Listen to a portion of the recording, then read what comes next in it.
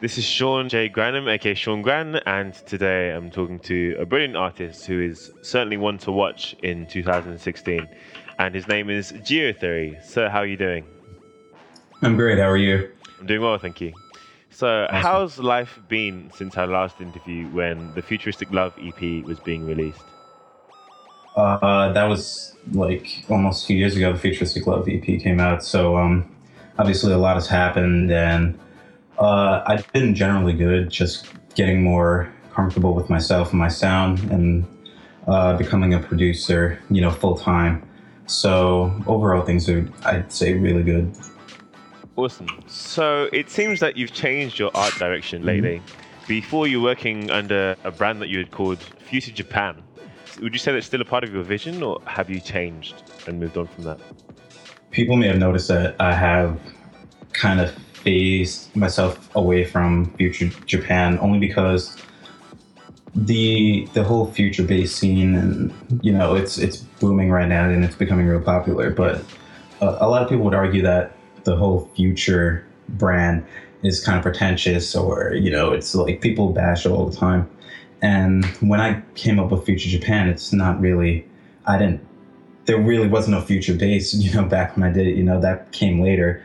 And so I didn't want to be grouped in with one box per se, and what Future Japan was when I was making stuff, when I became more comfortable and faded away from the dubstep, I started to make music that I wanted to. And in my head, it just made sense. Like I put two and two together, like I pictured like a Neo City type futuristic city, Japan.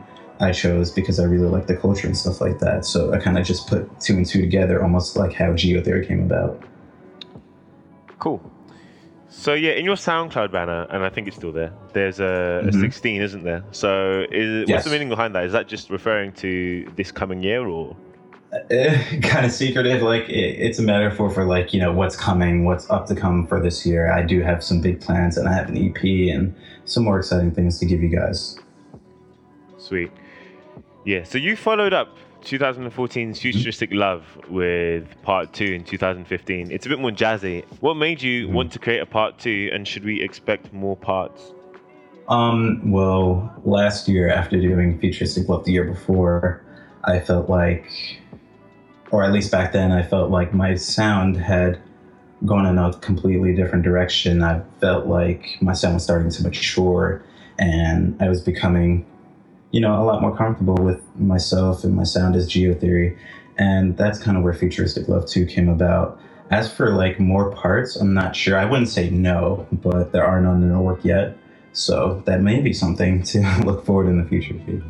Yeah, so you followed up that Futuristic Love EP with Inner Planets, which was themed more obviously around planets, with like tracks like Mars, Earth, and Venus. What was your goal with that EP? With Inner Planets, I felt like I was doing the whole lovey-dovey type music for way too long, and I wanted to break off a little bit and see if I can get an EP crafted exactly the way I wanted it to, while still having a diverse sound. So each song on there was a completely different, area or aspect of something that Geotheory would have done, with the house music or the really hard trap. And then you got Earth, which is like a chill kind of trap thing going on. And it was more of me just like showing off what I've learned. And, like everything I put out is just showing my progression as an artist. Because number one, the fans and the following and all that stuff is great. But it's more personal with me as Geotheory, Mm. So what would you say is the biggest misconception people have about you or your music? That's a good question. I'd say that people often, debate about whether I know music theory, and people who know music theory obviously know that I don't. Maybe not right away, but it kind of shows that I don't have super world-class composition skills, but everything that I write comes from my heart or my ideas, and it's just something in my head that I go in and I write down. And of course, music theory would be something like a great tool to use in the future. and I'll definitely sit down and I want to learn more about jazz composition because that's something that I have naturally without really trying. I never really studied jazz theory. People ask me that a lot. But yeah, it's definitely something that I would look into and start studying now that I'm pursuing this full time because it's an important tool to any music producer, electronic music producer as well. Yeah. So when you announced your Kickstarter, there was a little bit of backlash with some people feeling like you were too early in your career to be going the crowdfunding route. What was your reply to people of that mindset? I didn't really have an opinion. Of course, I expected some of the backlash, but I have something that I want to do, and I will stop at no cost. Pretty much, I will do whatever I have to do. I put myself in debt to go out and film this music video and stuff, but it's not like I'm going out and I'm begging for money. I came up with a product, I'm selling the product, I give it to people, and that's kind of how jobs work, So, I mean, it's not like I was coming empty-handed and I came out with nothing. I sat down for months and I tried to come up with these cool different, things that people can buy, rewards, that people can buy. Yeah, it's interesting because I recently interviewed Swindell as well, and he crowdfunded a US tour that he'll be going on this year. But It's cool that like people, young producers and old producers too, can just crowdfund by offering really good rewards, and also just get the money they need to fund the things that they want to do to take their career to the next level. And I think we'll see a lot more of that in the future. Yeah. So, as you said, the Work It Girl music video was one of the things that people were helping contribute towards as part of the crowdfunder. Is that still in the making? I'm going to say yes and no. I had to, for what I had planned in the future, I had to make some creative compromises, but there will be something coming out much bigger than the one music video solo by itself. So I think regardless, people are going to be more than satisfied with the final product of what I have to offer. Yeah, and this year you played your debut LA gig with Just Blaze, Arnold MOD, and Austin Mills. How did that go? It was an amazing night. Like, that's a night that I will never forget for the rest of my life. I performed with a legend, and it was my first time in LA, my LA debut. And overall, like, I was kind of nervous going there because I heard ups and downs about LA crowds, but they showed up and it was an amazing night. So that went awesome. Yeah, would you say the LA crowd is any different to those that you've played to at other gigs? Definitely. They were very much into a lot of the, like, anything that I played. Some crowds would be up during the trap part, sit down during the house part, some would be vice versa, but they danced to everything. They just, they came out and they did what they had to do. So that was awesome. Yeah. So if there was anything you could change about the scene that your music exists in, what would it be? I'd say, especially for us as like up and coming music producers, that being so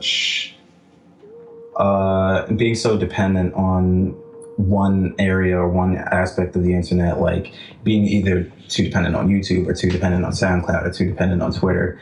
Everyone has their own outlets and stuff like that, but I'd say that overusing the use of social media to get your music out there, like you have to post the hottest memes or the latest trends and stuff like that to get attention. That's something that I would change. I would much rather love to keep it about the music, strictly about the music, Yeah, it's super weird because like even beyond producers, like the artists who are making the most or who are at the front prominence wise, even they are turning their pages into these like super memey.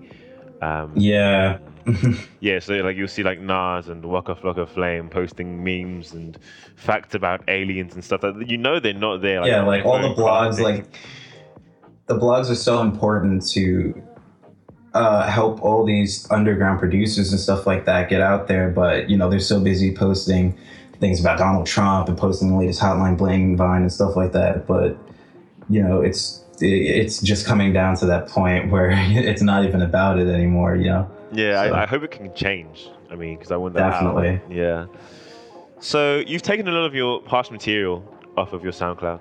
What's the reason for that?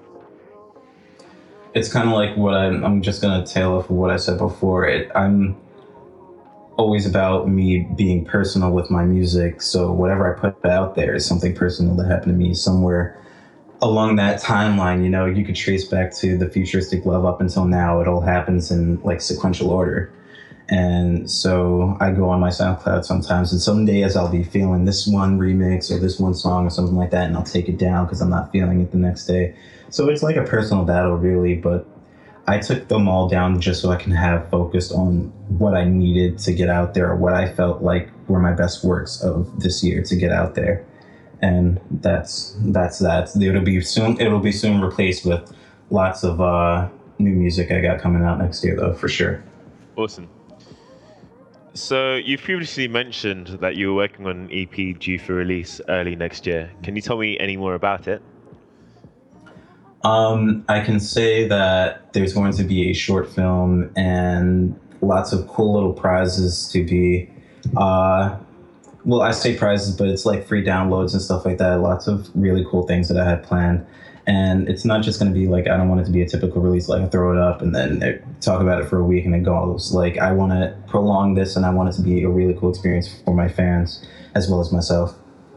Sweet. So aside from that, what are your plans for the next 12 months that you can tell me? There will be a lot more Geotheory vocals. I could say that for sure. I got myself a mic, and yeah, so I'm going to be sitting down and like writing. I'm going to be practicing a lot of my compositional skills and lyrical skills and stuff like that, and putting it all to work before, I'm out there and I'm in studios with these big people. So I got to work my way up there. Cool. Have you sung or rapped before in the past? Just for fun, but not anything that I would have shared with my fans. But I'm liking, and a lot of my friends are liking, who are, my team. So I send it to them back and forth and stuff and get feedback from them. And we're all liking it, and I have some high hopes for this. Yeah, so just to clarify, would that be singing, rapping, or some combination of both? Both. Definitely both. Cool. As well as working with new vocalists and stuff. Yeah. Yeah, because you haven't worked with that many vocalists. I remember one song with No. Erica, and maybe two with vocalists. I might be making that up, but that's probably thinking of remixes where you've used vocalists. Yeah, but Like most Ali likely Rapping. remixes, but... Yeah. Cool. So what artists should we be looking at in 2016? In my opinion, I think that we should be looking at Swindell, most definitely. Pomo and Haywire are always at the top of my list. I'm always looking forward to the next things they're up to. Herzaloid and I'd say Tails are another top for me right now. Yeah. So those artists are ones to look out for. Ramzoid for sure, yes. He's a close friend of mine, and just watching his progression from where we met and where we are now, it's really crazy, because it's almost like growing up with someone, so you both ride the wave together. Yeah, him and his whole Soda Island team are coming on, like it's him and Green Pirate. Him and Green Pirate, yes. Yeah, they're gonna get. They're both I need to amazing. interview those guys as well. Do you have any collaborations planned that you can share with us? None for sure, but I can say that me and Haywire were talking about mixing it up real soon, because we both have that it's kind of the same vibe, but he has his own thing, I have my own thing, but I think if we get something together, then it'll be amazing. So that's definitely something that could be possible in 2016. Yeah, I remember you talking about that in our first interview, because you've been a fan of his for a while, haven't you? Yes, for just about as, I think when I first signed up for SoundCloud, he was in the suggested bar. So when I first hopped on maybe 3 years ago, when he was 12K strong, is when I followed him. So I've been following him ever since. Awesome. Yeah, that's it for the questions. Thank you very much for the interview, man. Oh, thank you so much for having me, man. It's a pleasure.